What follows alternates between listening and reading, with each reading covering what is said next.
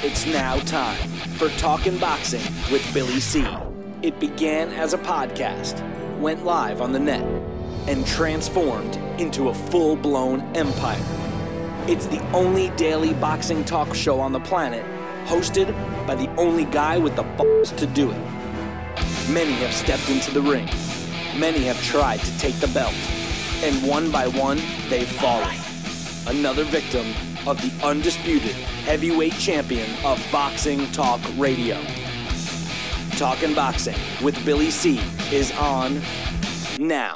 My style is impetuous, my defense is impregnable, and I'm just ferocious. I want your heart.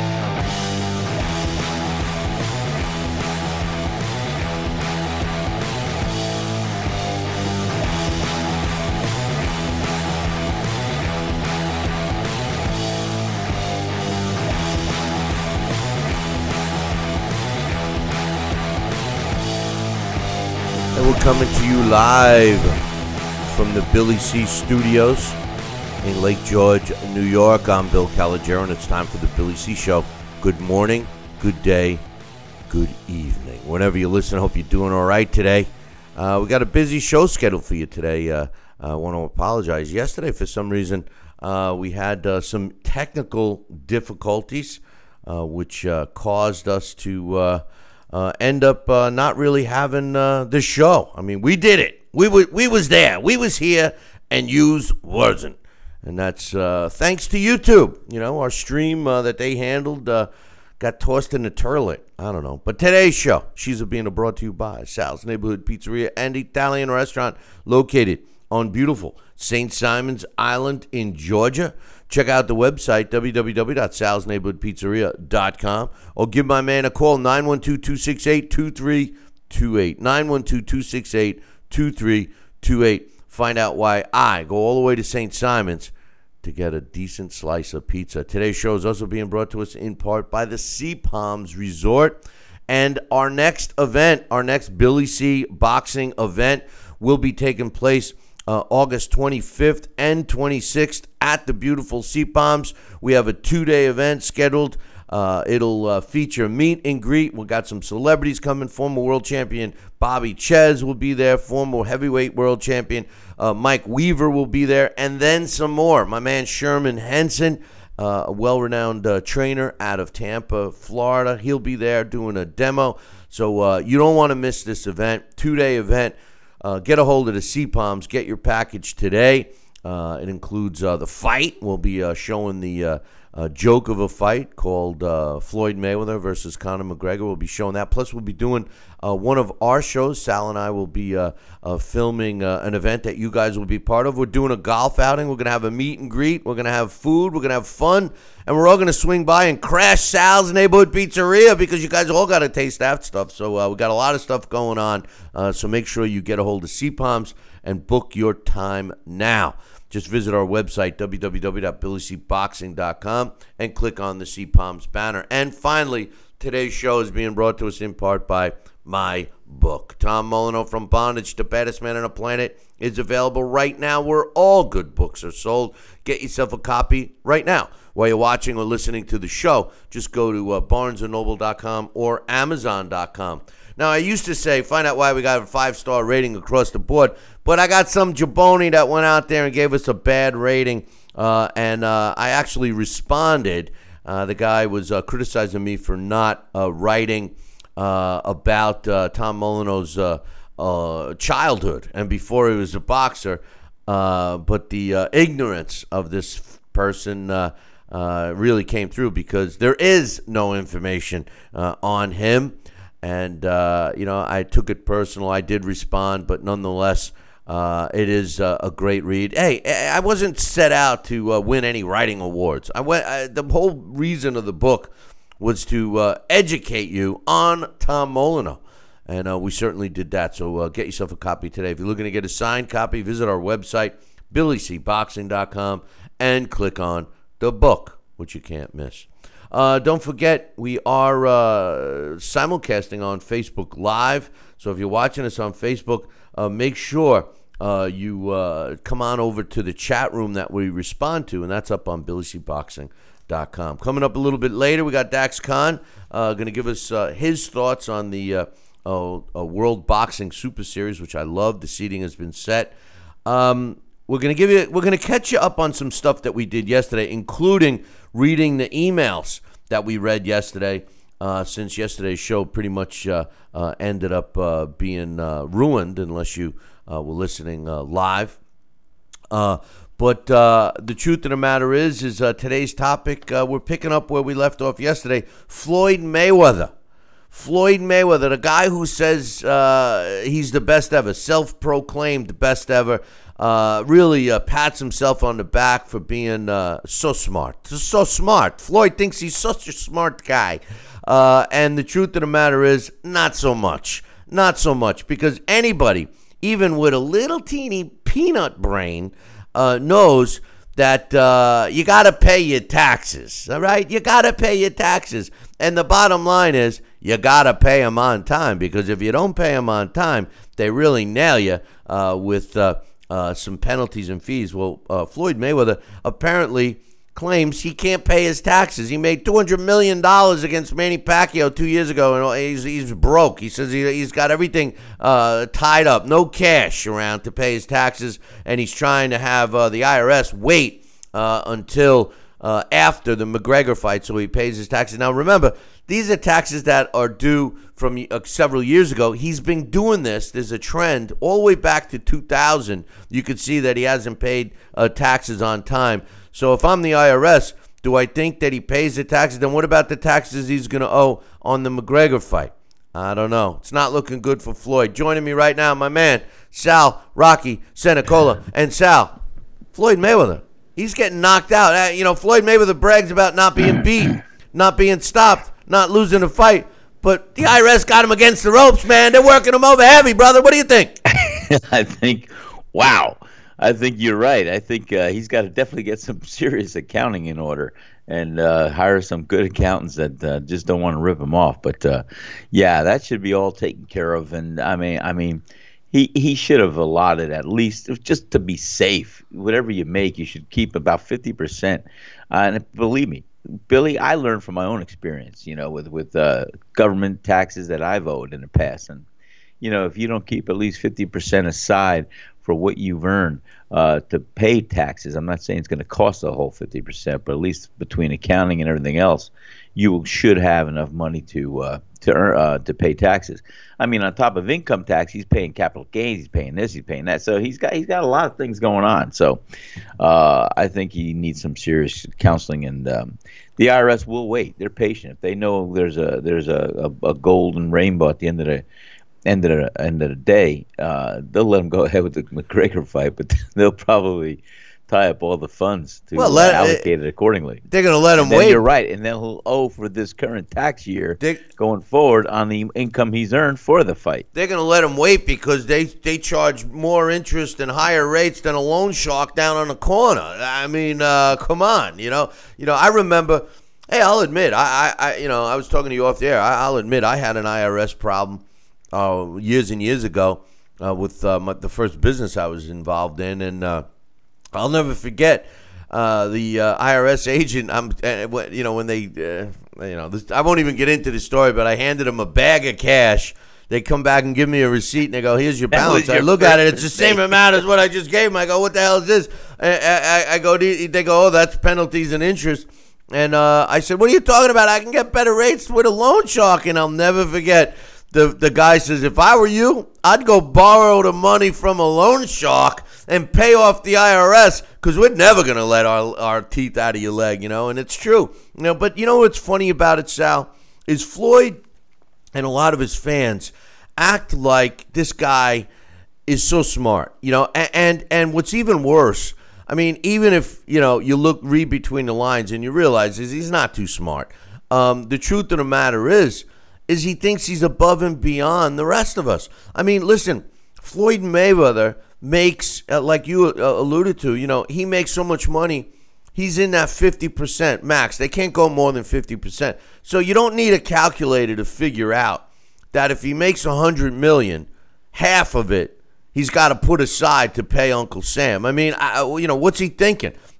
And he's owed money for years, back and forth and playing. And I saw a comment from somebody. They said, well, Billy C., you're busting Mayweather's chops. He's doing just like Trump does. He's trying to, avoid the penalties and interest. No, that's not the point that Trump makes. Trump and anybody else, and I didn't want to get, I don't want this to be political, but it's not the people that use tax laws, right? But I don't want to make this political, but that's a good one, Sal. That was good. Yeah, I did. That was quick. That was quick. Kicking me under the bus. But anyway, the truth of the matter is that if you are gonna use the loopholes, what Trump and people that make all that kind of money, they use a tax loophole to get certain deductibles and stuff so they're not liable to pay the tax. That's not suggesting they wait and pay the tax late, because that's stupid. Because all you're doing is you're paying, even if you get a certain amount of fees or whatever waived, you're still paying more than you would have if it was due. To me, this shows that Floyd, when it comes to financial, even though we all give him all this credit for being a master negotiator, maybe he's just a dum-dum. What do you think? Well, I think Floyd, I'm not going to say he's a dum-dum. I don't believe I think he's a dum-dum. I think he's a dum-dum. He's a dum-dum. If Floyd, in his mind, Floyd is an elitist. And what an elitist means, he thinks he's above and beyond. And he's in a special group. Although I think he feels that he is maybe not having to answer to these things right now, in his mind, as far as he's going to be able to work it all out, and he should be. And I mean, currently he does still have that ability to earn the Mega Millions, and we'll see what happens after this fight. But I'm telling you right now, if he owes the government that much money, he's going to be lucky if he sees a dime from this fight, because it's going to have to all go from his past debts due to the IRS, as well as what he's going to owe on this, because they don't care if he's making $200 million. He's gonna owe about $100 million. Well, look at it this way. He made approximately $220 million. $220 million from the Pacquiao fight. Movies, right? From the Pacquiao fight, and then the dum-dum puts a picture. This is why I say he's a dum-dum, because only a dum-dum would, put the photograph of a $100 million check on social media. Only a dum-dum would post all his gambling winning tickets on social media.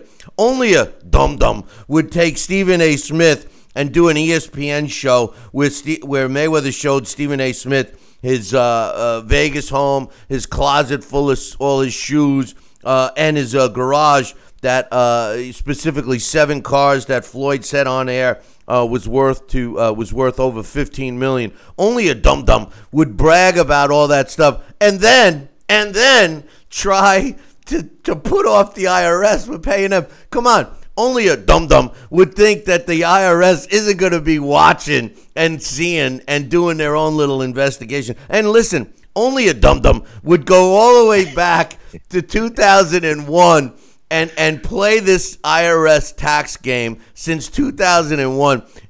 Almost 20 years this guy's been playing games. I'm sorry. Only a dum-dum would do that, Sal.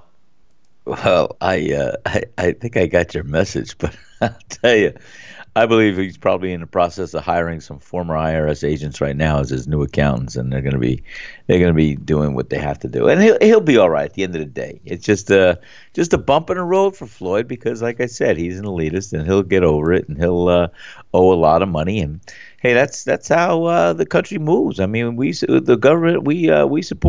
The government supports everybody else that doesn't work. Oops, did I say that? I'm sorry. Yeah, well, listen, I mean, the bottom line is, he should just pay the taxes, end of story. End of story. And he will. He will. There's no way around it. He will. Well, he hasn't. His track record shows that he hasn't, he's made what they've been saying for the last decade This guy has made almost $700 million. $700 million. Wow. And, I wouldn't be surprised if, he ends up broke. I mean, I was amazed when, it came out, Mike Tyson and Evander Holyfield throughout their careers, inside the ring, each made $400 million throughout their career. Right.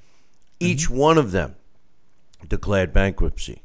Mike Tyson first, he seems to have, picked up. He's back in a good place. Evander Holyfield, we don't know. I mean, he's, masking around as a promoter. And, we know that his house was seized in Atlanta, 18 bathrooms. I mean, I'm sure he hadn't been able to take a dump in all 18. But the truth of the matter is, I mean, you see what happens with these guys is that they don't lower their standard of living once the money stops. And speaking of stopping, it looks like we're having some issues again. We got to take a short break anyway. So we'll take a break. We'll be back in 2. So don't go nowhere as we take our break. Billy C will be right back. Check out BillyCBoxing.com now or feel the wrath of the mighty mustache. Oh, that hurts. Why are you doing that to my face? I hate you. That's BillyCBoxing.com. Consider this your warning. Now back to Billy C. Interact with the show at BillyCBoxing.com.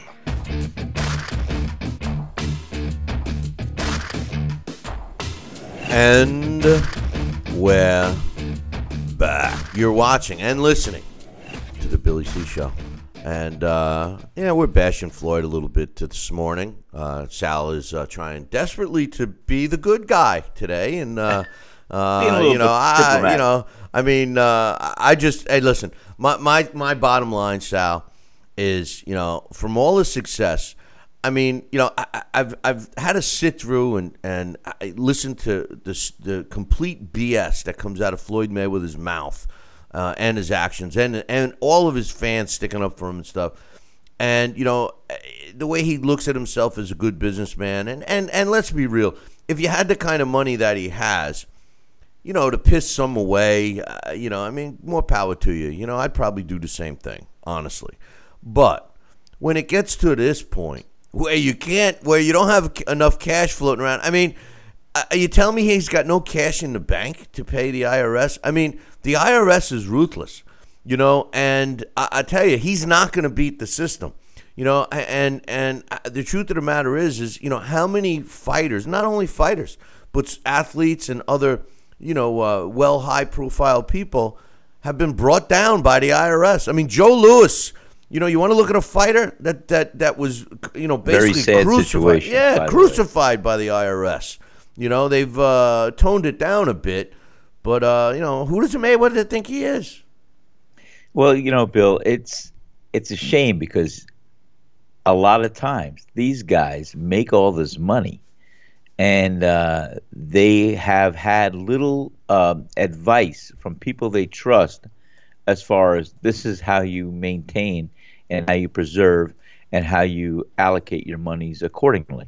There's not that first of all, they're not going to listen to just anybody. They have to have a trusted consultant or confidant.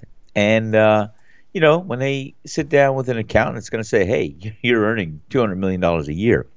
You should expect $100 million you're responsible for paying the government in some way, shape, or form between income tax, capital gains, this one, that one. It adds up, Bill. No, I want to quote. Normally we only quote our viewers up on BillyCBoxing.com, but we are simulcasting on Facebook Live, and my man Biz Porter made a really good statement, and this is all kidding aside, this is 100% correct. He said a good money maker and a good businessman are two different things. And Floyd Mayweather is certainly a good moneymaker. There's no question about it. And obviously, despite him parading around as a good businessman and a good negotiator when it comes to fights and having everything in his favor, at the end of the day, apparently he's not. that good of a businessman. But in any event, some other news, because a guy that we've been talking about parallel to Floyd Mayweather throughout his whole career is Manny Pacquiao. And Manny Pacquiao himself had some issues with the IRS and the Filipino version of the IRS that he ended up having to fight to pay off. These two guys are parallel in a lot of things and a lot of ways. And, that's why Floyd will probably fight again, because after the McGregor fight, assuming that he pays the IRS, then like you suggest, he's probably going to owe the government for the McGregor fight that he's going to make. They put the pay-per-view price out, another $100, $99.95 for the pay-per-view to watch that farce of a fight. It's a farce. That's why they all got to come down to St. Simon's. Don't spend the money. Come on down to St. Simon's. Enjoy our weekend. 2 days of fun. And we'll all get to laugh at the fight together. But Manny Pacquiao, they did the review. Remember we were talking about the review the other day, Sal? Absolutely. I remember it well. They took the WBO was requested by the Filipino Boxing Organization and Team Pacquiao to review the fight. They said that we were going to review it, but we weren't going to change the outcome because the outcome was solely in the hands of the Australian Boxing Commission, and they did review it. You want to know what the results were? I'd like to see it and like to hear it.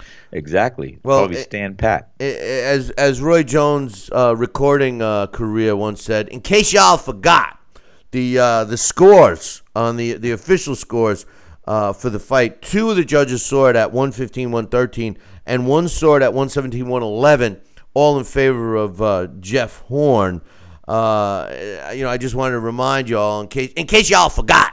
But they reviewed this fight again with no sound, which, as we're going to find out, really was influential, I think, on a lot of people thinking that Manny was robbed. Like Teddy Atlas said, Manny was robbed. He was robbed. He was robbed. I scored the fight for Manny. It was a close fight, 115-113. That's not a robbery, but I guess the all-knowing Teddy Atlas, because people didn't agree with his scorecard, it was a robbery. But 5 judges, Sal. 5. Two. Yeah, 1, 2, 3, 4, 5. 2 scored it, anonymous. They aren't divulging who. But 2 of the 5 scored it 114-113 in favor of Horn. 1 scored it 115-113 in favor of Horn. 1 scored it 114-113 in favor of Pacquiao, and 1 scored it 114-114. So at the end of the day, the majority decision again goes to Jeff Horn. What's your thoughts? Well, it's so funny because when I saw the fight, I watched about 3 times, and I had the same result. When I watched a fight without judging it, my opinion, I thought Jeff Horn won. When I looked at the fight and broke it down, like I said, each minute increments in each round, I gave the fight by 1 point to Manny Pacquiao. So, like I said, and like you said, Bill, there was no robbery, and it was so subject to opinion. And like it is, there's human error, there's opinion, but you just had 5 judges still give it to Horn. So I think it's a case closed on that level, and it is what it is. Right. And you know what? Now we can just see what the best thing for Manny will be to exercise his maybe rematch clause, and let's see again. He doesn't need another surgery, so there's no excuse there. Maybe he'll just train and sharpen up and put his phone down. I don't know. I don't know. We'll see. But wait, there's more, because I have more Manny Pacquiao news. All right, Ron Popeil. I know. Because if you act right now, I'm going to give you some more Manny Pacquiao news right now. But Manny Pacquiao, apparently, remember we got a lot of emails and people saying, oh, he should change his trainer. It's time to change his trainer. And the truth of the matter is, 10 years ago. Well, the truth, right. That's the truth, that he should have changed it several years ago.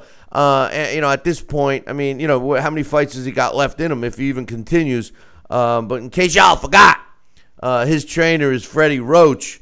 And Freddie Roach said, basically that Manny Pacquiao has been avoiding him since the fight. He says, and I quote, this is Freddie not Roach. good. No, it's not. Listen to this. You're going to love this. This is great. This is all great. Like, we're bashing Mayweather.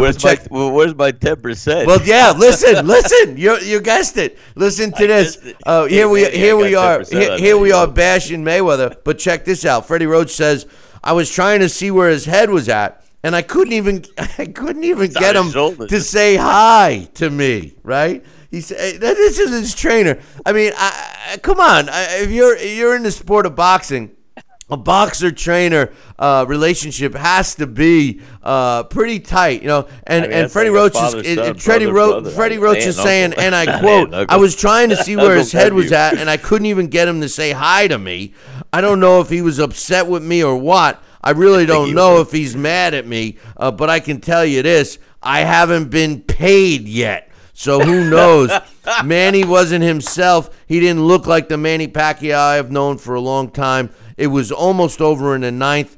One more round like that, and man, he just couldn't do it. So it sounds to me like that marriage might be on the way out either way, Sal. I'll tell you what. Yeah, I think so. I think they're going to need somebody else to review that 10% too. I'll tell you, poor Freddie Roach. He had to pay his own way to get back to the States, right? I don't know. I think hopefully he's not still stuck from the land down under, but. Oh, my goodness. Well, I'll tell you what, maybe Manny's going to most likely fight Jeff Horn again. And I'll tell you what, I don't really see much difference in what I think the result will be. I think Manny, I'm not going to say anymore. Yeah, well, I think he's going to fight him again. I think he has to fight him again. I mean, that's just it. He blew the Mayweather chance. That's done. That's never going to happen. Although you can't say never, but there's not enough meat on the bone there after he was defeated by Jeff Horn, and and it's a shame because what we were saying last week.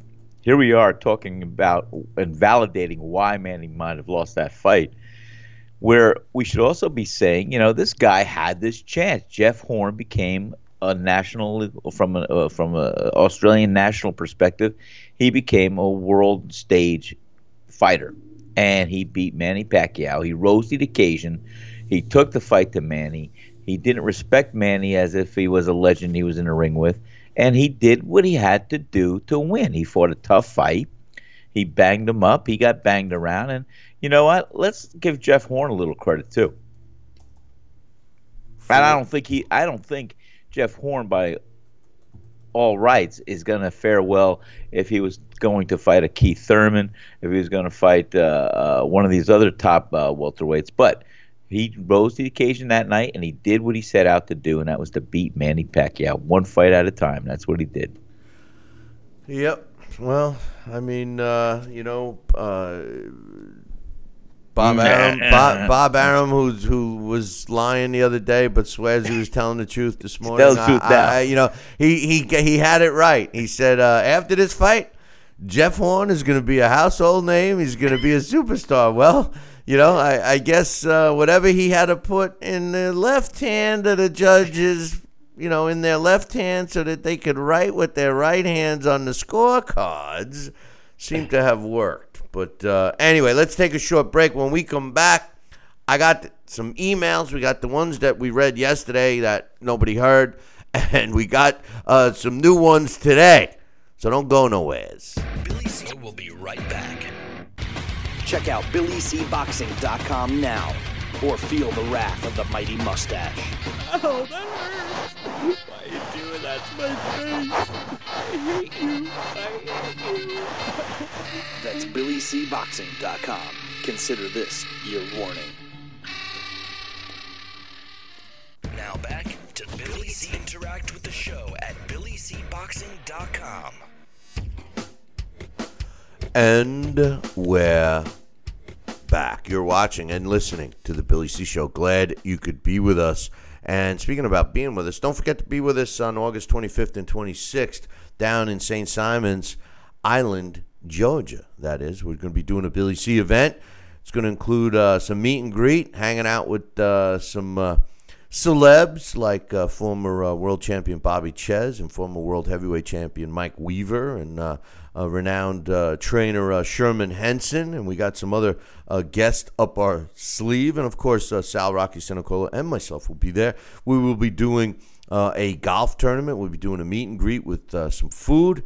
We'll be trucking over to Sal's one of the days and nights. And we'll also be showing you the farce of a fight called Mayweather-McGregor, so we can all hang out and laugh about it together. And at least we'll have a memory where were you when the big farce took place, and you're going to be with us. And we're also going to be doing a special broadcast of one of our shows, Billy C's Boxing Revisited, a new program that we are doing that's on the television networks right now. We'll be filming one, and we want you part of it. We'll be putting it up on the big screen and have you be there as a live audience. So we got a lot of stuff going on. So visit our website, www.billycboxing.com, and click on the CPOMs banner, which is on the right-hand side, and make your plans today. And as soon as you do, drop me an email. I want to know who's coming. I know we got some guys in the chat room. I know we're hoping to see Coach and his wife there, Sal. I mean, they've already been down and they had your I'll food. tell you. One of the most exciting moments. It was so funny. That was during the Mayweather fight, wasn't it? Mayweather-Pacquiao? I don't know. No, he said, I think it was Thurman, right? Thurman. It was Keith Thurman. Yeah. And, all of a sudden, there's this guy standing next to us. And great guy. And Billy goes to me, "This is Coach." And it took me a minute to register. And I said, "Oh, Coach, wow." I was so impressed, so amazed, and so... Man, I had a smile ear to ear to know that Coach from our chat room, from the distant far north, I'll tell you, was right there with his lovely wife. And, man, we had a great time. And I'm so glad, Coach, if you could hear us. Man, if you can come down, I'd love to see you again. And what a great surprise that was. Well, he stuffed his face at your restaurant. So. Well, I hope he liked that good old food. He's a testimonial now for me. And he's also about 10 pounds heavier, too, but that's besides the point. Let me just give everybody what the fight results from the weekend were real quickly. We did talk about it yesterday, but just so you know, yesterday in Tokyo, former WBO world champ Tomoki Kamada improved to 34 wins, 2 losses, and 20 of his W's coming by knockout when he won a unanimous decision against Ivan Morales, who drops his third fight. He's now 31-3. 2 of the judges had it 100-90. One had it 99-91 over 10 rounds. Some other fights that took place in a battle of unbeaten young fighters, which I love that they even fought each other. Giovanni Santillon improved to 22-0 with 12 knockouts when he destroyed my man, Hurricane Sammy Valentin. Yes. Hurricane Sammy turned out to be a drizzle and was knocked out at 2 minutes and 11 seconds of the second round. Just so you know, I personally felt that he was rushed a little bit. The WBO even had him ranked in the top 10, which was terrible. But the good news is Sammy, his team, his family all feel that this is not a career-ending fight, which it shouldn't be. He's only 12-1 right now, and they can't wait to get back in the ring, so that's good news.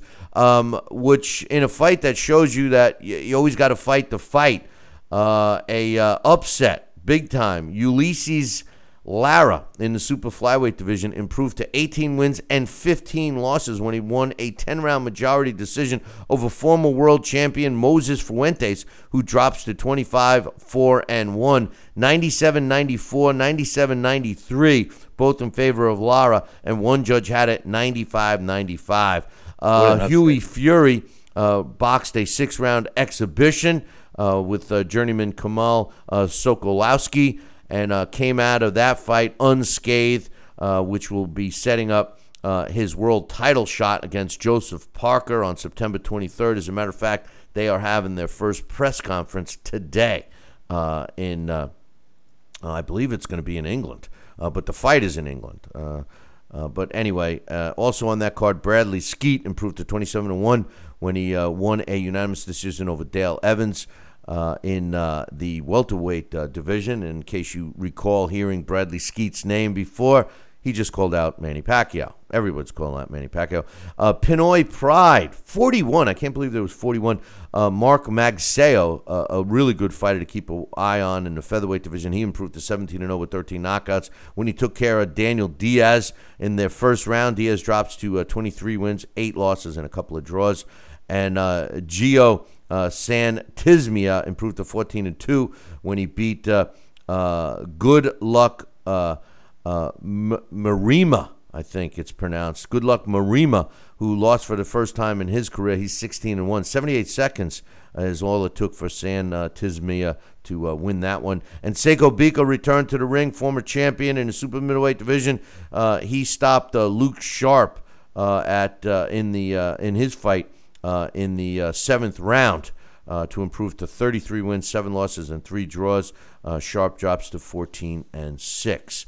And one other fight in the cruiserweight division, the biggest name in the cruiserweight division not to be part of the World Boxing Super Series, Denis Ledebev, retained his title with a unanimous decision over Mark Flanagan in Russia this past weekend. And speaking of the World Boxing Super Series, can't wait for that. Dax Khan will be coming on a little bit later to give us his thoughts, but what a great seeding that's been. In the cruiserweight division, Olak Usyk against Marco Huck, Murat Gassiov against Krzysztof Lazarek, Marius Briedis against Mike Perez, and Junior Dorticos against Dmitry Kutuzov. That's the lineup for the cruiserweight division. All main event fights. I can't wait for this. Great. And the middleweight, the super middleweight, is just as good. Georgie Groves against Jamie Cox, Callum Smith against Eric Sokoland. Wow. The winner of Chris Eubank Jr. and Arthur Abraham, which is taking place this weekend, will be taking on Anvil Yildirim, and Jürgen Brahmer against Rob Brandt. I can't wait. I just can't wait. Richard Schaefer does everything big, and he's certainly doing that one as we once again have some trouble with our Ustream stream. Or YouTube. My stream or your stream? Nah, it's the YouTube stream, which is really getting pretty nerve-wracking here for us. But in any event, I got some emails, Sal. So this first one is from Jesse. He says, and some of these are from today and some of them from yesterday. So I actually, nobody put them in order for me today, so I'm just going to read them as I have them. Hey, Billy C. and Sal, for some reason, well, he says I couldn't hear your show yesterday. Well, that's because we had some problems. So obviously this one's from last night. He says, Billy, it was a good fight. Gio over Sammy. He went to his hometown, took the belt, but I feel he can't rely on the KO to be there versus the big names just yet. He should match up against Amir Rahman, Mike Alvarado, Sammy Vasquez, David Peralta, Mauricio Herrera, Jamonte Clark, or Mike Reed. He's got good boxing skills with his movement, combos, and decent power. In the interview after the fight, he said he wants a winner of Pac-Man Horn. How can he say that if he hasn't beaten other top fighters? I mean, I could see Horn against Gio since they both have similar record, but how can you call out Manny? I guess that's how we get fights nowadays. They want the money, and you're right. That's how people, maneuver themselves for fight. It's BS. He's not ready. I do like the Amir Rahman matchup. I like that. That was a good one, Jess. He says, good win for Josh Taylor, but is he ready for names like Okada, Uvedges, Jose Zapata, Regis Prograis, Burns, etc.? How do you like his style with his southpaw dipping and hitting the body? I think Davis just didn't look as good, outbalanced, not throwing so good with his technique. He needs a lot of work. I think he needs a lot of work, but I'll tell you one thing, Sal, I do like that he throws a lot of body shots. It seems to be something that a lot of young fighters don't do. They all go in there hunting for the head. They become headhunters thinking they're going to knock them out. But, man, we need some young fighters to work the body more, to chop that tree down. Where are the trainers teaching them that? Well, like I say, Bill, it's so clear today what the trainers were telling us decades ago. And that was simply that, hey, I'm going to show you this. Do yourself a favor. Do me a favor. One day, pass it on to somebody that deserves it. That's basically what they were saying. And a lot of times, these traditions, these styles, these little words and wisdom, and these little plays and moves and boxing stars, they just have not continued to be passed down generation to generation. They've gotten lost. It's like playing the old game of phone booth, whatever it was. You whisper in somebody's ear. By the time it gets to the line, it's not the same. That's what's happening with the generations of boxing and boxers and fighters and trainers and everybody else. It's not the same message that's continuing down and down and down. Yeah, that's the old trickle down effect. No. They call that the what do they call that with the phone line analogy? Yeah, telephone. Phone No. The grapevine. The grapevine. It's the old grapevine. You remember the movie? It is, but you used to whisper. So I know the game. But you remember the movie Johnny Dangerously?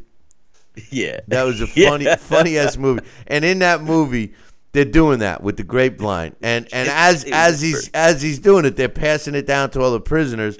And it's changing, and by the time it gets to Johnny Dangerously, it's a totally different sentence, everything.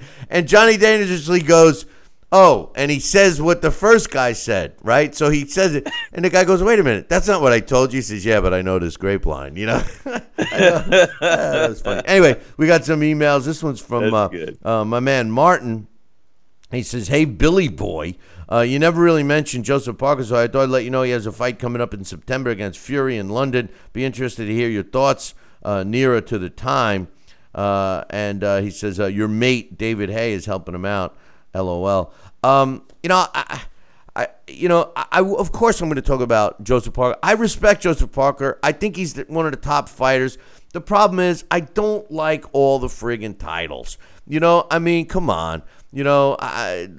My man Boom Boom Mancini said it best. There's one world, there should be one title. How do you say Joseph Parker's, he's a world, they introduce him, the heavyweight champion of the world. Well, let me rephrase that. He's the heavyweight champion of the WBO boxing's world. Come on. I think Huey Fury doesn't deserve to be fighting for a title. Joseph Parker got his opportunity way too early.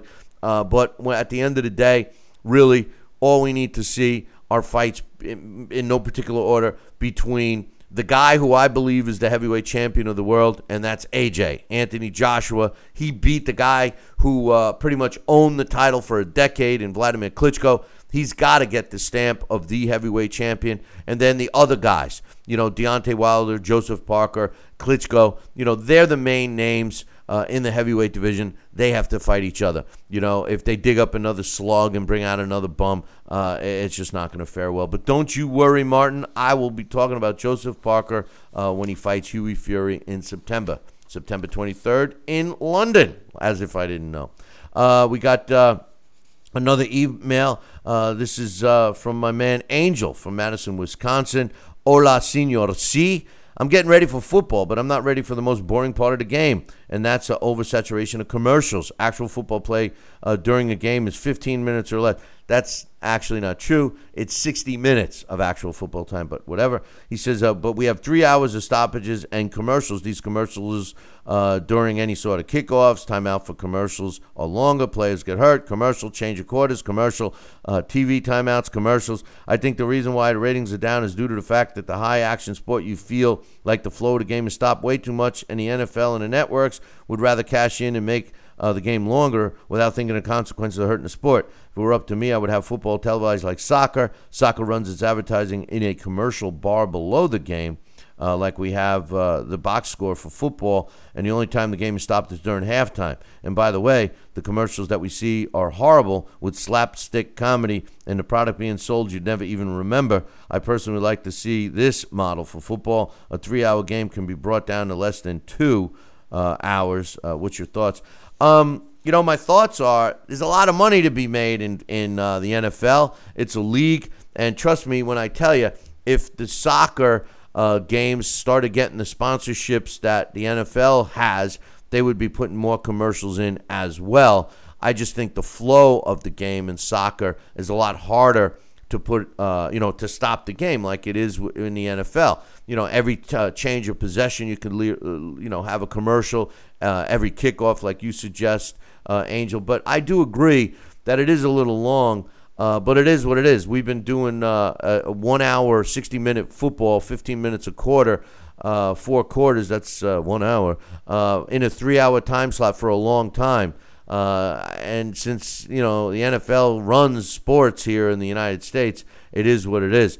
One thing I do disagree with you on, Angel, is I like the slapstick comedy commercials. They're more entertaining. But, Sal, a lot of times I don't even remember what they're selling. I remember the commercial, but I don't even know what they're selling.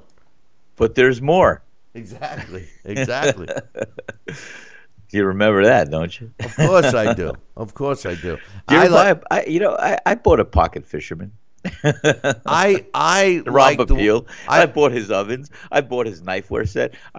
In fact, I'm the biggest sucker for infomercials there is. I'm telling you right now. Well, they have my name on all the 800 numbers. Expect Sal's call now. You got to call right away because you'll get the bonus gift.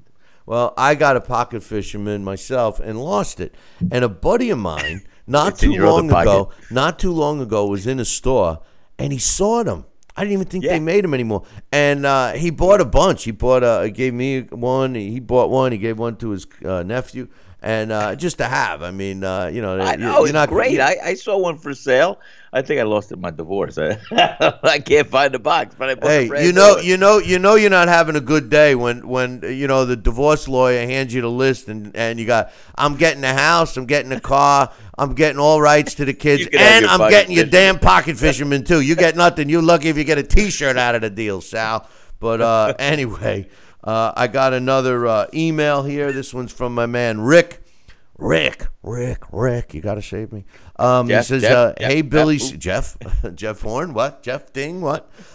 Billy C. and Sally says, I really enjoy your interview last week with Larry. I completely agree with his comments about ex-fighters or trainers working the broadcast.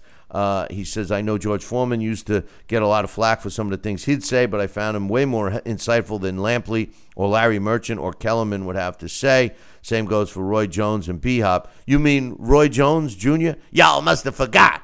That guy? He says, I've always enjoyed watching old fights that Ray Leonard did back in the 80s. To be honest, most broadcast teams are pretty good. I really just can't. I can't stand the HBO team. Lampley always tries to sound like the smartest guy in the room. Merchant and Kellerman are always trying to do gotcha-type interviews, like they're reporters for Hard Copy or something. And just like Jim Gray, he says, I can't stand that guy either. And I know you don't care for Teddy Atlas, but he's way more credibility to stand on for his antics than any of these jokers. First and foremost, I can't stand Jim Gray. Thanks for the email, Rick. Can't stand Jim Gray. Snooty guy, a guy that I hate to say it, but he's the kind of guy I just want to punch in the face for no reason. As far as Larry Merchant, he hasn't been on a major broadcast for quite some time. But you left out the most important guy, Rick. Mario Ranallo is the worst. I'll take Jim Lampley, even though I agree with you, and him calling fights based on punch stats, which are all based on subjectivity. I agree with you 100%. But you got me wrong about Teddy Atlas. Teddy Atlas is a guy that I know knows his stuff. I enjoy listening to his technical aspects of the game. I enjoy his breakdowns, etc., etc. What I don't enjoy is that Teddy Atlas thinks he's right all the time. If anybody disagrees with Teddy Atlas, you're wrong. Just like in the Pacquiao fight, it's a robbery. It's a robbery. Only because his scorecard didn't agree with it. And I've said many, many times, Teddy Atlas doesn't even know how to score fights. They should give him a crayon and a coloring book rather than a scorecard and a pencil. This guy can't score. And quite honestly, we've done it, Sal, many times where we're doing a broadcast, and the truth of the matter is it's hard to score a fight, do commentary, having people talking in your ear, all at the same time. How does he concentrate on a scorecard? He's better off coloring Mary Poppins or something, right? Absolutely. There's too many variables. Get it? Many. Okay, go ahead. I'll stop my jokes. Thank you very much. You should, because the crickets were so loud that I thought you were still talking. No, I heard the crickets. Yeah. Thank you. Let's move on. Let's move on. Moving right along here. We got a couple of emails from my man Mitch. This one is this is a funny one. He says, the first time Arum was mad at Manny was shortly before the Bradley fight. We all know what happened after that. Now, this time, Arum was mad twice. First, for the comments Manny made, which got him blacklisted from HBO. That turned out to be a blessing in disguise. Second, he was mad at Manny for trying to cut a side deal with his manager to fight Amir Khan. Both sides kept going back and forth, and finally, Arum said that the Horn deal was done. Khan said the Dubai deal was done, and then the Horn deal, the Amir Khan deal got scrapped, and Manny had to go back to Bob Arum. So how does the Bob father pay him back? Another controversial loss, and me too. Another controversial loss that Manny won. He says, let me add that the Horn fight was either the last or next to last fight Manny has under contract with Arum. So this was Bobby's way of landing a parting shot in case Manny left Top Rank. Second point is, he says, is I'm tired of you and Sal and Dax pronouncing this guy's name wrong. You must give this man respect. It's not Stephen A. Smith. It's Screaming A. Smith. Wait until he gets excited. You'll know what I mean. And my man Mitch, you are right.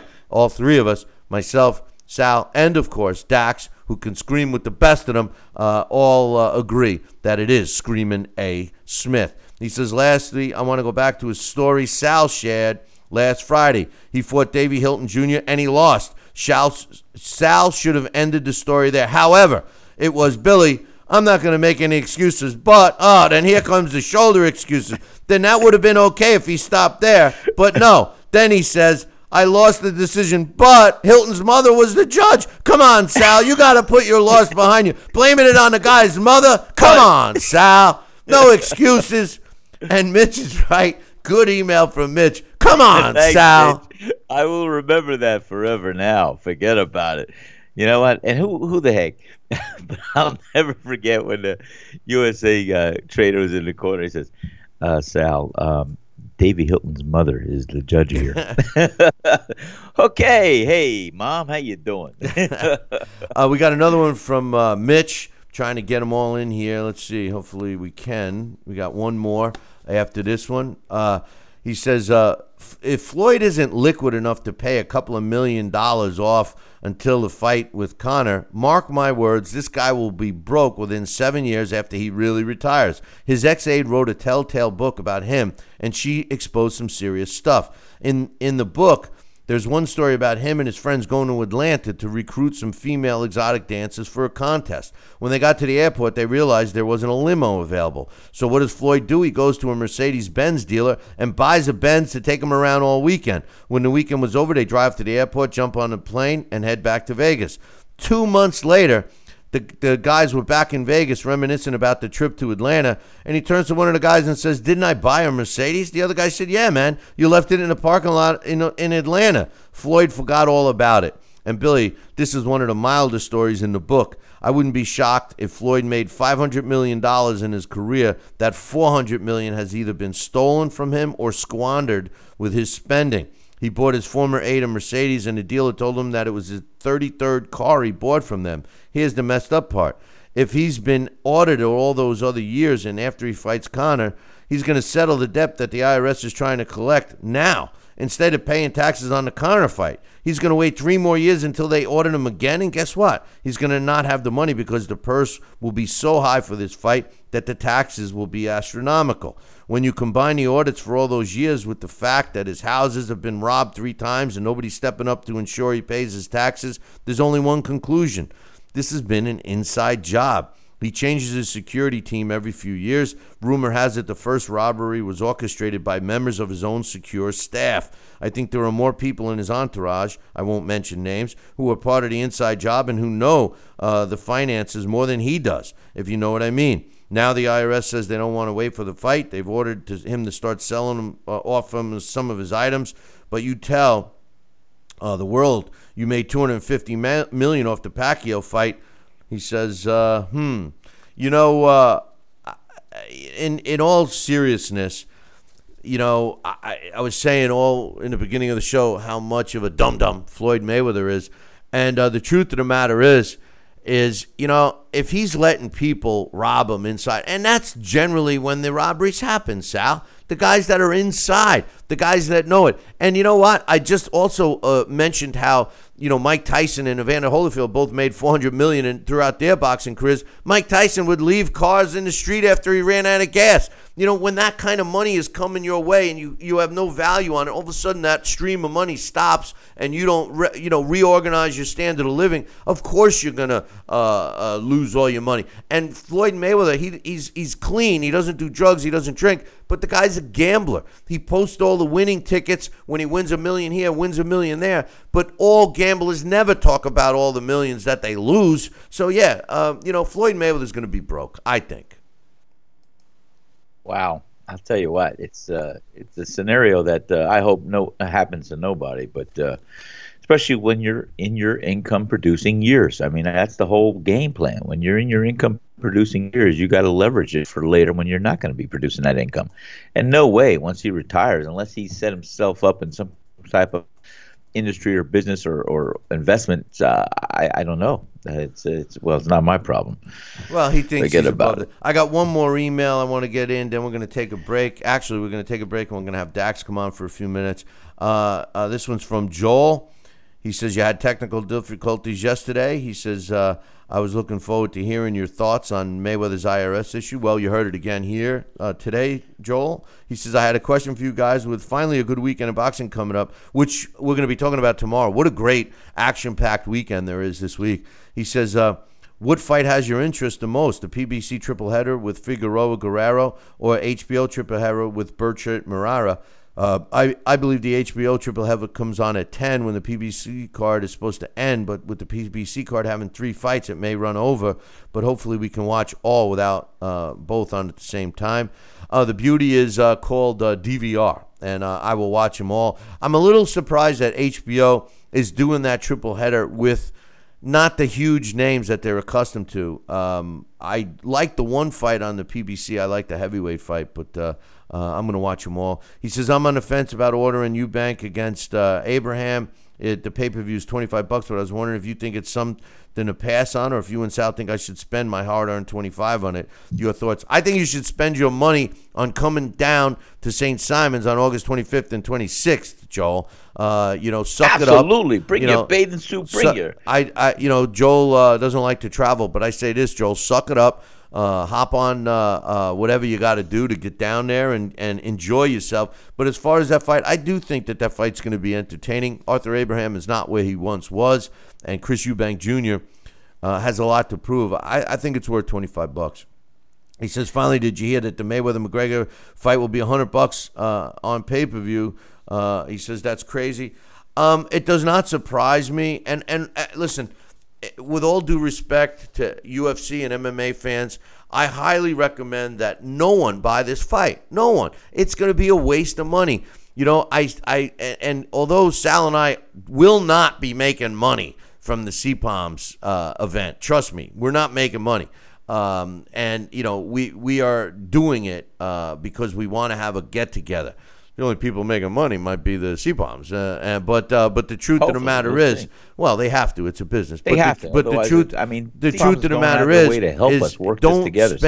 don't spend the $100. Come on down and spend $300 and come down to us. But I mean, you'll have some fun. But anyway, we're gonna take a short break. We're gonna kick Sal to the curb so he can use the toilet and have another coffee. We're gonna have Dax Khan come on. So don't go nowhere. We'll be back in about 2 minutes. Billy C will be right back. Part of the Billy C Boxing Network. Check out BillyCBoxing.com now, or feel the wrath of the mighty mustache. Oh, that hurts. Why are you doing that to my face? I hate you. That's BillyCBoxing.com. Consider this your warning. Now back to Billy C. Interact with the show at BillyCBoxing.com. And we're back. You're watching and listening to the Billy C Show. And don't forget, we are doing a Billy C get-together August 25th and 26th at the beautiful CPOMS Resort down in St. Simons. Make your plans now. Visit our website, BillyCBoxing.com, and click on the CPOMs banner and book it now. 2 days plus of some great stuff down there. We're going to do meet and greet. Right off the bat, we got Bobby Ches coming. We got former world heavyweight champion Mike Weaver, Sherm Henson, a renowned trainer out of Tampa. I'm working on Larry Hadz. We got some other people coming as well. We'll sprinkle in as time goes on, so you're not going to want to miss it. Have some fun on the golf course. We'll be doing another revisited event where you'll be part of a live audience. We'll be doing a meet and greet. You get some food. We'll all truck down to Sal's. All of that. And what are we going to do for the encore? We're going to all laugh and hang around and watch the McGregor-Mayweather fight and see if Floyd makes it worth his tax bill. But joining me right now is to tell us about the World Boxing Super Series, which I can't wait for, is Dax Khan. Good morning, Dax. Good morning. Things are sounding better today. Yeah, well, we're still having some problems. I noticed that YouTube has changed their stream type. And, we get to do their testing for them without them letting us know, Dax. And I know how you just love it when that happens. You get, you get in one of your pissed off moods when YouTube fails us. I know you do. You don't let it roll down like water off a duck, do you? Well, when you're paying for something, it becomes aggravating. If it was free, then, what are you going to say? But when you're paying a lot of money for those type things, they should sit there and do their job and make sure it's running properly. And that's the truth. You hit it on the head. For anybody that doesn't know, when you have a partner agreement like we do, we don't get it for free. So, for example, I complain about Spectrum, formerly Time Warner, and their rate increases, which a lot of people do. Lately, they make a lot of money off of pay-per-views in boxing, and over the last few days, I've seen some replays of stuff, and what I just found out, especially last night, is Andre Fonfara defended his light heavyweight title not only once, but twice against Adonis Stevenson, and the other day, I was looking at something on ESPN Classic, and Marvin Hagler and Alan Minter faced off for the bantamweight title, so, it's like this actually shows, YouTube, these type companies, and exactly how much effort they put in there. They're paying these people $14, $15, and they're not doing a very good job, and that's why the quality of stuff is poor. You're better off going to a fast food restaurant. You have a better chance as some 15, 16-year-old kid with pimples on his face putting more effort into it than these people at multi-million-dollar companies. Well, the truth of the matter is with YouTube, what makes them so powerful is the content. All that content that they have. People, Johnny pokes his eye out with an ice pick, and everybody sees it. You filmed it, but they own it. It's up on their server. So anyway, we could talk about them all day, but really what we should be talking about is what you're jacked up for, and me too, man. I can't wait for the World Boxing Super Series.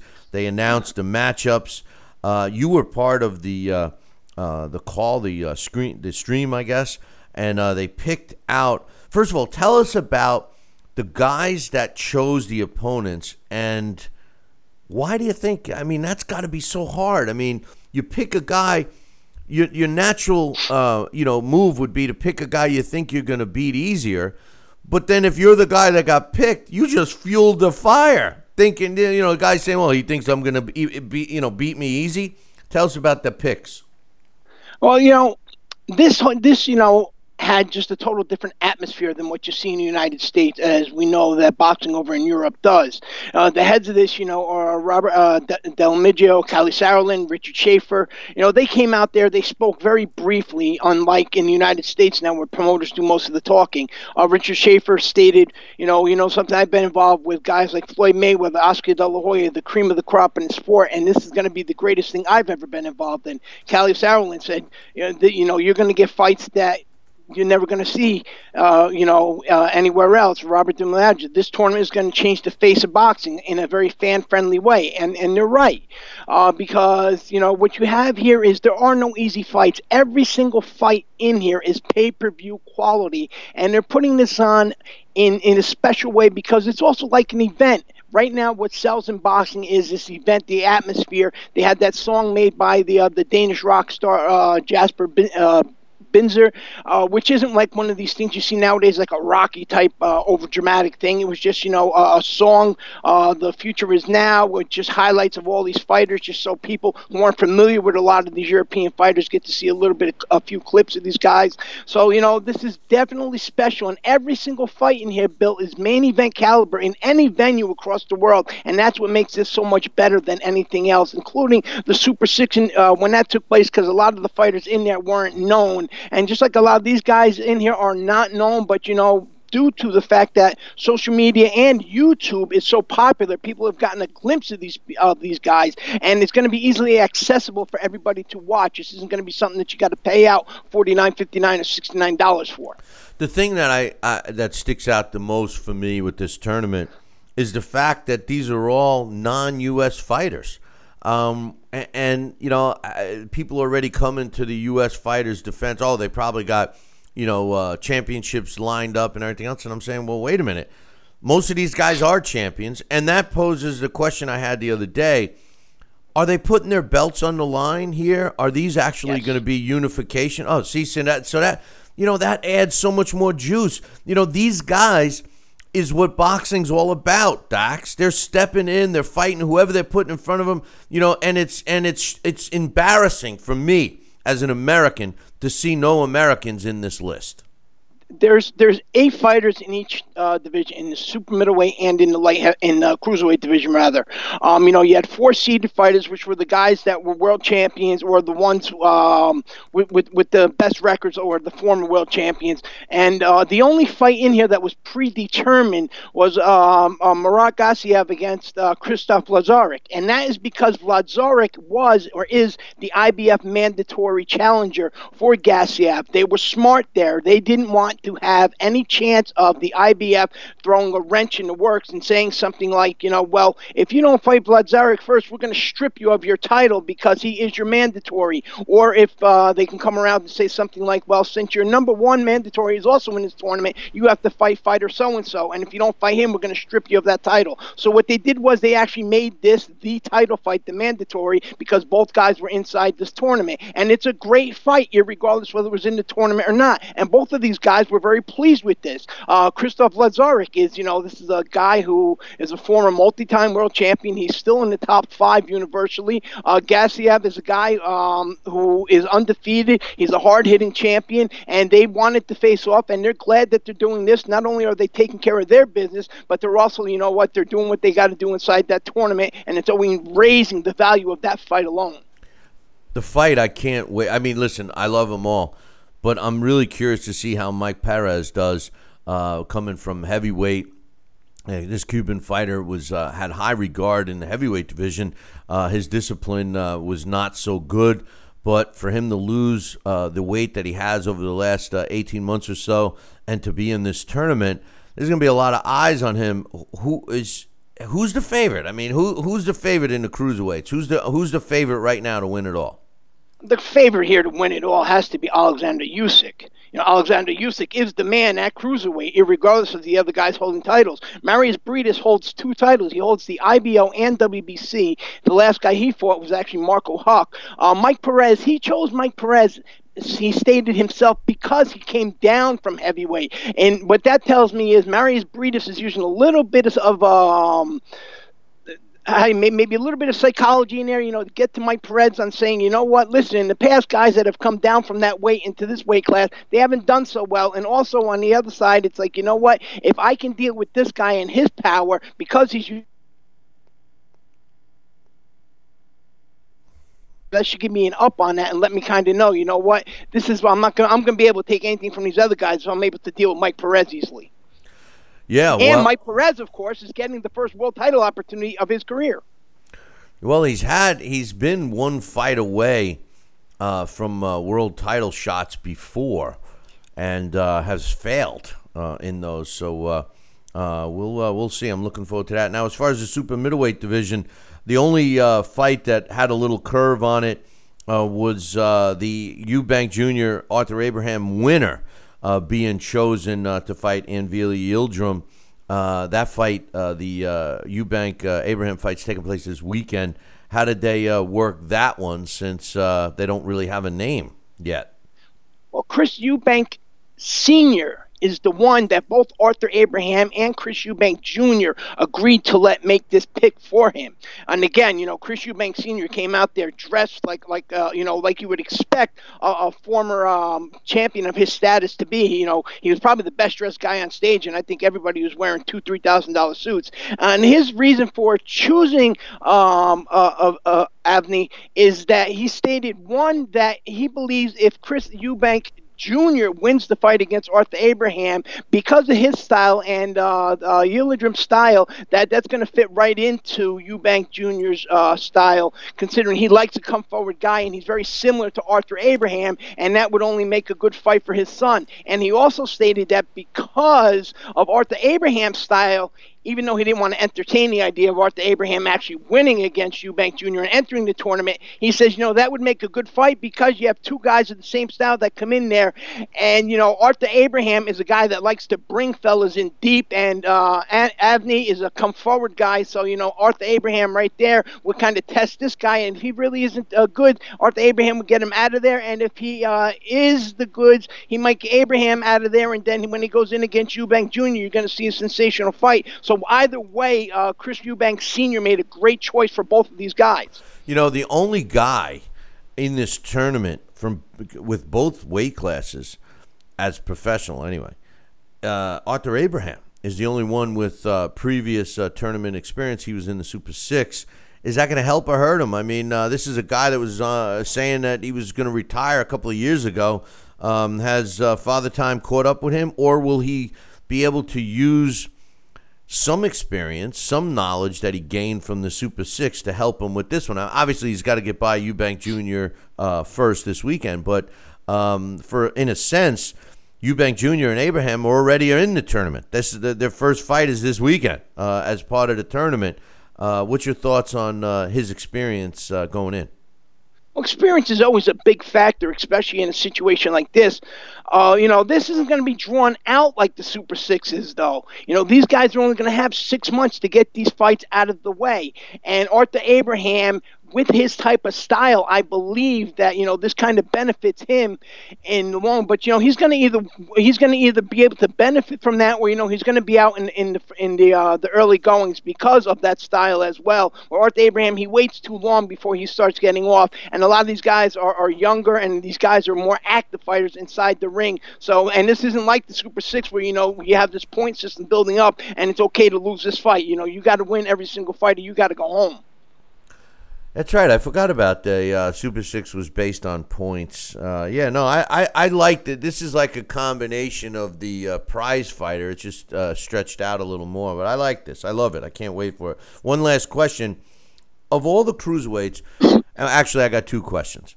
I'm hoping that the cruiserweight division, at least here in the States, despite no Americans being in it, I'm hoping that the cruiserweight division gets some love from the U.S. fans. It's a division that I absolutely love, and I wish that the fighters themselves were able to make more money to keep the fighters in the cruiserweight division rather than have them always want to move up right away into the heavyweight division. The second part is Denis Ledebev is the only main name, big name in the cruiserweight division that's not part of this tournament. What does that mean to you? What that means to me is, to be honest, Denis Lebedev is hanging on by a thread. Ever since the loss to Jones, Denis Lebedev has looked horrible. So I just think more or less what they want to do is just keep Denis Lebedev champion a little bit longer, considering the guys that are in this cruiserweight tournament are killers. We speak about the heavyweight division and knockouts. These guys in this cruiserweight tournament are brutal killers. I'm telling you.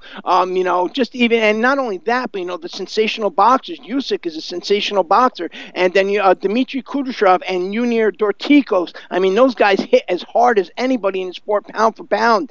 So Denis Lebedev is a guy who, after that damage to his face that we've seen, more or less, I think he's kind of in that situation of maybe a Kell Brook, where he wouldn't be able to sit there and go through this type of tournament and be able to hold out. Even if he won the first fight, his body wouldn't be able to stand up to there. So what they're doing is they're just trying to keep Denis Lebedev's career going a little bit longer, because this would end his career virtually as a top name fighter. And right now, outside of Russia, really, Denis Lebedev is maybe average. If anybody didn't see the fight that Dax just referred to, Guillermo Jones against Denis Ledebev. Go punch it up and find it. What a brutal, brutal fight. And why those... I'll never forget. I mean, I witnessed and I made you watch that absurd first round with Povetkin in his last fight, which was ridiculous. But let me tell you something, and this was serious. Those doctors would not stop that fight with Jones against Ledebev when he couldn't see. This was a guy whose life was in danger. And I'll never forget the doctor. He's okay. He's okay. And I'm looking at this guy. He was he didn't even look like a human being. And luckily, the fight was over, because he couldn't take the punishment anymore. But what a brutal fight that was. I recommend that you watch that if you haven't seen it, anybody out there. But anyway, what's your final take on the WBSS, man? Is it going to be a home run or what? It absolutely is. This is going to be nothing but superstars. And there's a joke on a few of these guys. When you mentioned the American fighters, number one, Rob Brandt, I love the way he was up on stage. He was the last guy. Actually, him and Jürgen Brammer were matched up because they were the last two. And when the MC asked Rob Brandt about, how do you feel about that? He said, I actually thought I was going to get picked first because I'm the guy that nobody knows and I'm the guy with the least amount of experience. And she said, well, they're all scared of you. That's why.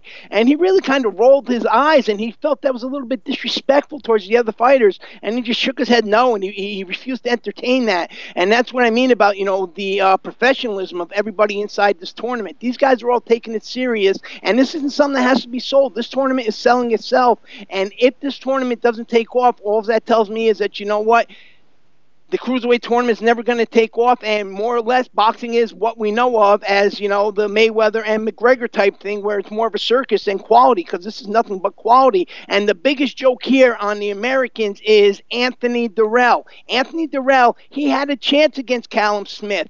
If things happen in the United States, Callum Smith may have knocked him out over in the UK. Who would have known how that kind of went? But you know what? Because Anthony Durrell had to think more of himself and try to get a little bit more of the pie, and whether or not it was Al Heyman behind him trying to put everything over in Anthony Durrell's favor, what happens is Callum Smith is in there. He's facing Eric Skoglund. Now, Anthony Durrell is going to get that world title opportunity, but who does he have to face for that? He has to face David Benavidez. And then you know something right then and there, Anthony Durrell, he's going to get that title opportunity, but I promise you, that kid is going to get beat up and he's going to end up knocked out. And you know something? Uncle Leon and his brother aren't even be able to come into the ring, and they're not going to be able to help him, because I'll tell you, I think David Benavidez, he'll clear out the whole ring that night. That's Porky Medina. The thing is the Durrell name is so, it's synonymous with trouble. Hey, one last question before we let you go, Dax. I know I've said that at least 5 times already. Is this going to be available on TV for us here in the States? I mean, what's the television deal? Well, yeah, it'll be available. I mean, you got to talk a little bit later. Something might be available for our listeners as well. Oh, sounds good. Sounds good. I'm looking forward to this event, and the first fights are in September, right? Yeah, September, October. Then they might have some in November. Then there's going to be a short little break for the winners. And then what they're going to do is they're going to pick that up in the spring, either April or May, depending on the condition of everybody. Before we go, last thing, I know we haven't had a chance to mention, but referee Marlon Wright passed away after his battle with cancer at age 51. Condolences to him and his family. Marlon was never my favorite guy. I always was mad at him because Librado Andrade was sort of robbed his title in that Butte fight. Marlon, who just earlier this year had refereed the Lucian Butte and Sullivan Barrera fight while he had cancer, and he passed away age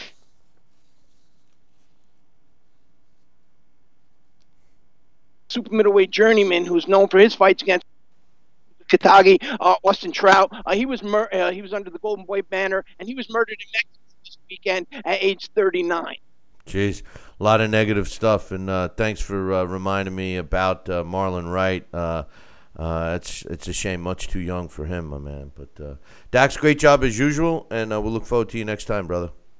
All right, everybody, enjoy your day.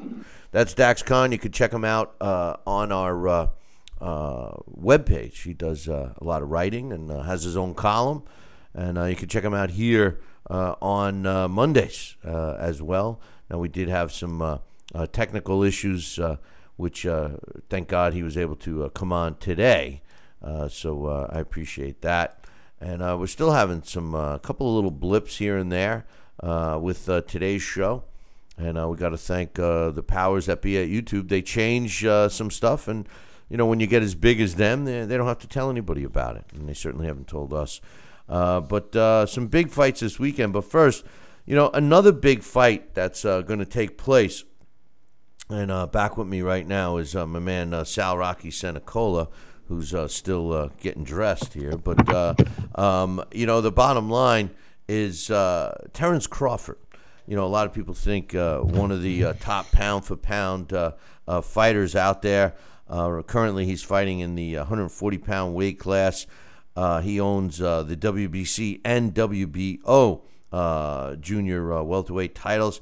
He's scheduled to fight Julius Indongo in a few weeks, August 19th in Nebraska, in his hometown. Now, Indongo, he just unified the WBA and IBF titles. This is the first time in a long time that there'll be a fight unifying the top 4 sanctioning body titles. I think this was a smart move for Terence Crawford to go this route and then possibly move up, like the rumor has, to go to 147. Sal, what's your thoughts on these two multi-belted champions fighting each other, something we haven't seen in quite some time? No, and I think it's great, and I wish every weight class would do this. And, like Ray said, Ray Mancini, hey, there's only one world. Let's get all these belts unified and have one champion per weight class. If it happens to be one across the board, hey, that's great. But, I think it's great. I think it's great for boxing. And, if Terence Crawford is looking to move to the welterweight division, what a better send-off than to him to have all the belts leaving the junior welterweight division. Well, that's typically what you do. I know. You clean up Dodge and you get out of exactly. Dodge. That's typically what fighters do. Absolutely. They clean up a division and then they move out. That's typically what happens. Unfortunately, that's not what happens in today's sport. But it is happening with Terence Crawford and Julius Indongo. And I like the fight. I don't think it's going to be a layup for Crawford, although Terence Crawford has seemingly done pretty well. I mean, he's people forget. Y'all must have forgot that, when he was first brought in, this was a guy that was the opponent for the first several fights. Then all of a sudden they realized what they had here. Tickets, if you were in the Nebraska area, are pretty affordable. The top price ticket, Sal, is under $130, $128. Regular GA tickets are $28. I mean, when they're going to be selling these outrageous tickets for the scam fight, the smokescreens fight, the Dum Dum fight between Dum Dum and Conor McGregor, for thousands of dollars, and you could go watch Terence Crawford and Julius Indongo, the best seats in the house for $130. I mean, what's your thoughts? I mean, let me tell you, I think that's a fight you and I could afford to go see. And I'll tell you, I saw something, I don't know if it was on ESPN or some news outlet on the internet, and it was just saying how fortunate Conor McGregor is. He said he was going from welfare check to $100 million. I mean, that's great. God bless him. And what? I just at least $50 million for taxes. I lost you for a second. What'd you say? What about that? I said I saw something on the news media on one of the web pages that Conor McGregor is going from welfare check to $100 million. And if that's the case, I just want to give him one word of advice. Save at least $50 million for whatever taxes are going to be in your home country. Well, maybe there's an advantage, and I don't know how the leagues work it. NFL, Major League Baseball, NBA, and UFC, which is part of which Conor McGregor's part of.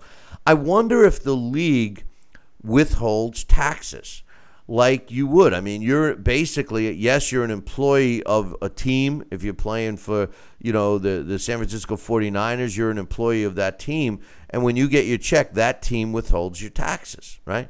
And I'm curious to know if the UFC does the same. So maybe Conor McGregor won't have to think. And one thing I do want to say, when Floyd Mayweather says he's going to make $100 million, it's Floyd Mayweather. Floyd Mayweather then will distribute, whatever his percentages that he pays his people. But Conor McGregor's purse, I don't think, and I may be wrong, maybe they may be saying that, Conor's cut is $100 million. But I believe that the UFC is getting a piece of that too. So I'm curious to know what Conor McGregor is going to get, before taxes, unless they worked it where, he's getting $100 million, UFC is getting money, and Floyd's getting money. And there's a lot of money. No wonder they're hoping that people buy that. But I recommend that you do not buy this fight. I mean, what a ripoff that's going to be, Sal. Oh, it's going to be incredibly. So, and you know what? We're going to talk about this fight right up to the first bell. And, we're going to predict the rounds. We're going to predict a knockout. We're going to predict this, that, and everything else. And, one thing is going to be, it's going to be a farce. It's not a fight. I just don't see it. I just don't see it. And you know what? Conor McGregor, sure. Can you run across the ring and just go through a barrage of punches and just be a nasty bad boy, just try to hammer away and catch Floyd?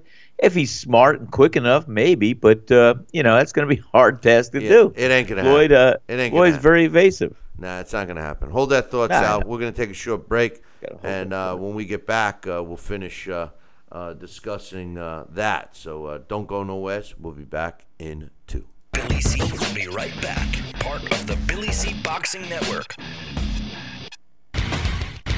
Check out BillyCBoxing.com now, or feel the wrath of the mighty mustache. Oh, that hurts. Why are you doing that to my face? I hate you. That's BillyCBoxing.com. Consider this your warning. Now back to Billy C. Interact with the show at BillyCBoxing.com. And we're back. You're watching and listening to the Billy C Show. Glad you could be with us today. And don't forget, we want you to be with us on beautiful St. Simon's Island the weekend of August 25th and 26th. It's a Friday and Saturday. And, of course, the 27th for breakfast. We're doing a 2 full day and half day event. Sal and I will be hosting it. We're going to be doing a lot of stuff, like you'll be able to rub elbows and munch out with former world champions Mike Weaver and Bobby Ches, and Sherman Henson, a trainer, will be coming. We've got a bunch of other people on our list, which we'll be talking about soon. We'll be doing a golf outing. We'll be filming another episode of Billy C's Boxing Revisited. A lot of stuff, Sal. I'm looking forward to that, brother. A lot of stuff. I'd like to do a boxing exhibition, or maybe just work with your trainer friend over there. Well, that's exactly what you're going to be doing. So you better start getting. You better train to be trained. I'm going to lose about 20 pounds in Sherman, 18 months, and I'm teasing. Sherman's going to work your ass off, is what he's going to do. I know he is. I'm going to get those mitts ready and forget about it. We were talking about earlier today. We were talking about Floyd Dum Dum Mayweather in the IRS. I mean, really, this is a guy that should get all his ducks in a row. I mean, with all seriousness, he does have an opportunity if he's disciplined enough, and he's definitely has shown discipline inside the ring, not so much outside the ring. But here's a time when he's really got to suck it up, Sal. And after he makes whatever he's going to make from the McGregor fight. If I were him, I'd pay off not only all the outstanding IRS debt, but pay the current one too, because he's going to owe just as much after the McGregor fight, right? Tell you what, he should just sign the whole thing over to the government, the whole check, $200 million, or whatever it might be. I don't know. And he should be ringside for the Canelo Alvarez Triple G fight. And before that fight happens, he should go in the ring saying, I want to fight the winner. Yeah. And that'll be his retirement. Okay, here's what you got to do right now. pinch your arm because I think you fell asleep. I think you're in a dream right now because Floyd would never do that. Floyd only listen. The toughest fight he's been in, the biggest challenge he's been in, is against the IRS. One last thing I wanted to say, Manny Pacquiao. Are you surprised after now that we found out that the WBO assigned these other judges and obviously didn't hear Teddy Atlas screaming and saying it was a robbery, and Stephen A. Smith screaming in the studio saying it was a robbery. Are you surprised that the judges who reviewed this gave it to Horn? I mean, there's no doubt that Horn was the aggressor, but even I look at it as entertainment purposes only, but the punch stats seem to be skewed as well. They seem to have been favoring what Teddy was saying. I mean, how does the WBO review this with not one, not two, not three, not four, but 5 judges, and basically majority, 3 of them, having Jeff Horn win again? Are you surprised? I'm not really surprised. Like I said, when I saw that fight, I looked at it 3 times as well. And when I wasn't judging, just looking at it for entertainment purposes, I thought Jeff Horn won. And then when I saw it and did the judging originally, I thought Pacquiao won. But when I tightened it up and did each increment of 1 round as 3 separate rounds, again, I had Pacquiao winning by 1 point. But there was no real dominant winner. And it could have gone either way. And you can make a big argument in case that Jeff Horn, not only was the aggressor, but you know what? I have memories of that fight right now. I'm seeing Manny Pacquiao's back on the ropes and Jeff Horn pounding body shots and head shots and just dominating Manny Pacquiao. That when I bring that fight to mind, that's the picture I have right now. It's not saying it's right, wrong, or indifferent. That's what I picture. I don't see there was few times that Manny did land. And you know what? The 9th round, it's a shame he couldn't capitalize on that and come back that strong with the 10th round. But like I said, I got to give Jeff Horn some credit. I don't think he's going to be a world beater. I don't think he's going to be on top for that many years with these other big, great champions out there. But I think what he did that night, he did it. He rose to the occasion. He beat Manny Pacquiao, and he should be celebrated for doing that. Yep. And as far as Manny Pacquiao, take the rematch, Manny. Well, it's not up. Manny would take it in a second, but Freddie Roach crying. There's a trail of tears all the way from the wild card gym to the say Philippines. Good night to me. and like you said, he hasn't called me. He hasn't said good night to me. He hasn't called me yet. Yeah, that's right. He hasn't. Sounds like a rough date. No, but the biggest part of the thing I'm is waiting for my purse, Manny. I needed that 10%, man. I got to get plane fare to go home. the biggest thing he said was, I haven't been paid yet. So he made that pretty public. And quite honestly, I don't know what he deserves at this. I mean, he deserves his cut, whatever it is. But he didn't give Manny Pacquiao any constructive instruction in the corner. I think he failed Manny, to be honest with you. Like I said, all I could picture when you talk about great trainers, I'll say it again. I say it every day. I just picture Angelo Dundee in the corner of Sugar Ray Leonard when he was getting beat by Tommy Hearns. You're blowing it, babe. You're blowing it. You got to go out there and do something. Boom. And, he did. Sugar Ray Leonard went out there like a locomotive that next round, and they stopped it. Well, there's been fighters that have done that. Great. Antonio DeMarco, I'll never forget that fight. He was losing. In the 11th round, his trainer says, well, you need a knockout to win. You got to go out there and knock him out. And DeMarco, all calm and cool and collective, goes, okay. And then in the 11th round, boom, knocks out Linares. And that's the end of that. And I'm saying, well, why? He should have told him that after the 3rd round. I mean, what's up with that? But anyway, hey, don't forget, tomorrow, we have a Boxing Hall of Famer and New Jersey Boxing Commissioner Larry Hazzard scheduled to join us. And we're going to be doing our Blast from the Past tomorrow with Alex Papali. And it's on Floyd. No, not that Floyd. It's on Floyd Patterson, former world heavyweight champion and Boxing Hall of Famer.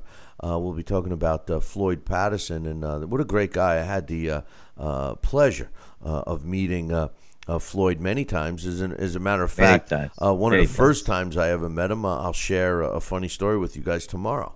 It is kind of what got me into managing fighters, because very shortly after that, I brought a fighter who's no longer with us, my man Tony Corrado, up to his gym in New Paltz, into Floyd Patterson's gym, and Tony was training out of there. But anyway, on this day, July 11th in 1936, Freddie Steele wins a 15-round decision over Babe Risco to win the NBA and New York State World Middleweight titles that took place in Seattle. It's funny that the New York State World title was on the line and they fought in Seattle, but it was a crazy mixed up world back then, I'll tell you that. On this day, July 11th in 1961, Terry Downs knocks out Paul Pender in the 10th round to win the World Middleweight title. It took place in London. On this day in 1977, Wilfredo Gomez knocks out Raul Tirado, in the 5th round to retain the WBC World Junior Featherweight title, and that took place in San Juan, Puerto Rico. On this day in 1992, Gianfranco Rossi wins a 12-round decision over Gilbert Deal to retain the IBF World Junior Middleweight title. It took place in Monte Carlo. On this day in 1996, Riddick Bowe beats Andrew Golota via a 7th-round disqualification to improve to 39-1 in their scheduled 12-round fight. Golota loses for the first time and drops to 28-1. This was a fight that took place at Madison Square Garden in New York City. And finally, on this day, July 11th in 1949, the best ever, Sugar Ray Robinson wins a 15-round decision over Kid Gavilan to retain the world welterweight title, and that took place in Philadelphia. A little side note, Sugar Ray Robinson never lost as a welterweight, and unfortunately for us, the boxing fans, a lot of his fights as a welterweight, film and footage of these fights were lost forever.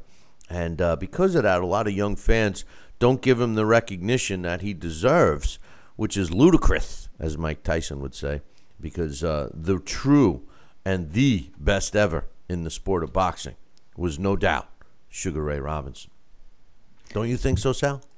I think so, too. I mean, I love Sugar Ray Robinson. He just was art in motion, I'll tell you what, especially as a welterweight. And I don't think we'll see too many fighters like him in the future. And, that's why you can look at all the Floyd Mayweathers and all the other fighters. And you had some great fighters coming from that middleweight division, as you do, great fighters coming from every division. But he was definitely king of the welterweights. And all around, pound for pound, it's a good argument and debate. I don't know if there was too many better. No, there was. I mean, you could make an argument. Henry Armstrong, maybe Joe Gantz. Henry Armstrong was great. Yeah, but I don't know. But anyway, listen, we got a busy show scheduled for you guys tomorrow, so make sure you tune in tomorrow morning. Same bat time, same bat channel. Until then, ciao, baby.